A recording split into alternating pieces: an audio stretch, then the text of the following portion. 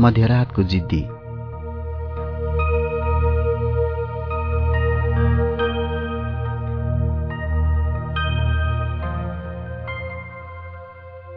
इङ्ल्यान्डबाट phone आयो। 8 मेमा मार्जरीको flight निश्चित भएछ। मोबाइललाई एकपटक ओठमा जोडले टाँसेँ र बुरुक्क उफ्रिएँ। मनभित्रैदेखि फुर्किएँ म। उनी आउने नै भइन्। उनी अर्थात् भावना र परिस्थितिले बनाएकी मेरी आमा र म तिनै आमाको स्नेह र सहयोगले हुर्केको छोरो। थाहा छैन कुन पुरुषको वीर्य हुँ म, तर आफ्नैबाट तिरस्कृत एक महिलाको रगत हुँ म। तिनैको शरीरबाट झरेको एक डल्लो नानी। दुनियाँलाई सुन्न जोसँग 2वटा कान थिए, पेटको भोक जिस्क्याउने मुख थियो, 2 आँखा थिए, तर ती आँखाले न आकाशको रङ जान्न सके न आफ्नै आमाको अनुहारलाई चिन्न सके।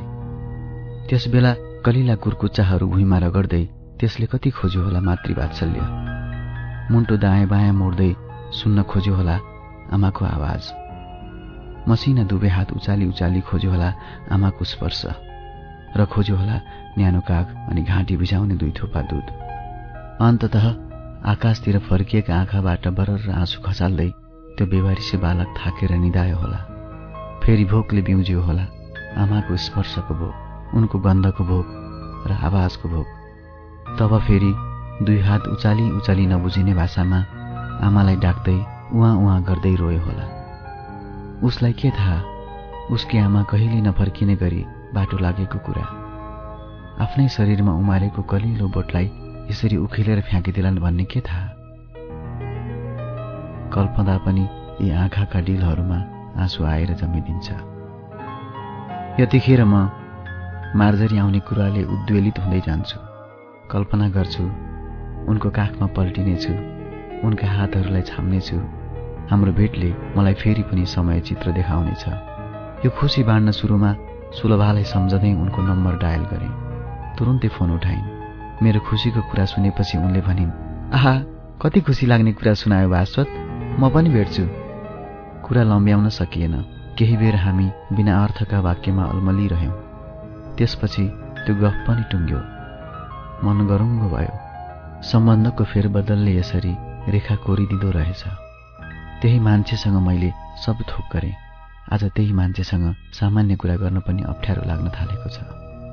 कता कता उनीप्रतिको प्रेम मनको कतै कुनामा जाम भएर बसे जस्तो लागिरहन्छ, जसलाई खोतलेर छताछुल्ल पार्न सक्दिन म।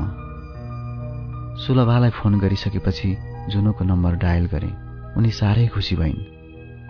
मार्जरीलाई काठमाडौँ घुमाउने जिम्मा उनीलाई दिए। उनले आफ्नो कुरा सिध्याएपछि फोन सीमालाई दिइन्। उनी पनि रमाइन् मेरो खुसीमा।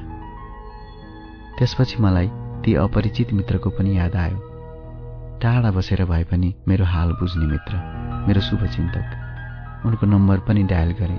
निकै लामो घन्टी गयो, फोन उठेन। रिडायल गरेँ। दोस्रो पटकमा फोन उठ्यो। यति राति के भयो भास्वत? म झसङ्ग भएर सोधेँ, कति बज्यो?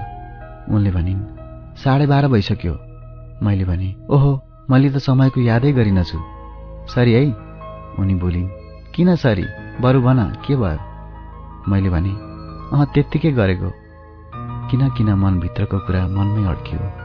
लाग्यो म खुसीले बच्चा जस्तै चुलबुल भएको रहेछु। कता कता आफ्नै व्यवहारप्रति अप्ठ्यारो लागेर आयो। कुरा थाहा पाउन उनले निकै कर गरिन्। त्यसपछि मैले यति मात्र भने, म खुसी छु, त्यसैले फोन गरेको। उनले सोधिन्, के कुरामा? मैले भने, मेरो एक आफन्त अब चाँडै नेपाल आउँदै हुनुहुन्छ। उनी बोलिन्, इङ्ल्यान्डकी आमा? ओहो, उनलाई यो पनि थाहा छ? म छक्क परेँ। मेरा लगभग सबै कुरा थाहा भइसकेको मान्छे आखिर मसँग किन लुकिरहेकी छन्? यो जान्न झनै हतार गरेँ मैले। भने, मलाई तपाईसँग भेट्न जरुरी लागिसक्यो, तर तपाईँ किन भेट्न मान्नुहुन्न? उनले भनिन्, मैले भनिसकेँ नि, पटक पटक हाम्रो भेट भएको छ भास्वत।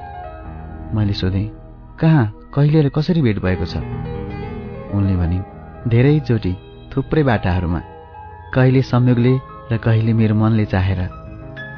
उनले मिठो गरी बोलिन् यी शब्दहरू। मैले भने, अनि किन मेरो सामुन्ने आएर बोल्नुहुन्न? म तपाईलाई जसरी पनि भेट्न चाहन्छु।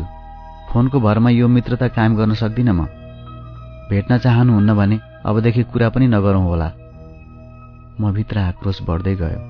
मनमा जे आयो त्यही बोल्दै गएँ। भने, यो देख्न नसक्ने मान्छेसँग तपाईँ कुन खेल खेल्दै हुनुहुन्छ? उनले हाँस्दै भनिन्, मलाई थाहा छ भास्वत, मैले तिमीलाई राम्ररी चिनेकी छु, अझ तिम्रो जिद्दीपनालाई। उनको हाँसोले मलाई पराजित गर्न खोजे जस्तो लाग्यो। म च्याटिएँ, अरूलाई अन्यलमा राखेर तपाईँ हाँस्नुहुन्छ? के तपाईँलाई नजिकबाट चिन्ने अधिकार ममा छैन? उनले भनिन्, छ, तर तिमीले मलाई नचिनेकै राम्रो। उनी एकाएक निराश भइन्। मैले सोधेँ, आखिर किन? उनले भनिन्, अहिले यसको जवाब छैन मसँग। मैले आफ्नो जिद्दी बिसाइन। म कठोर हुँदै गएँ। भेट नभएमा आफूलाई यो मित्रता स्वीकार्य नहुने धम्की दोहोर्याएँ।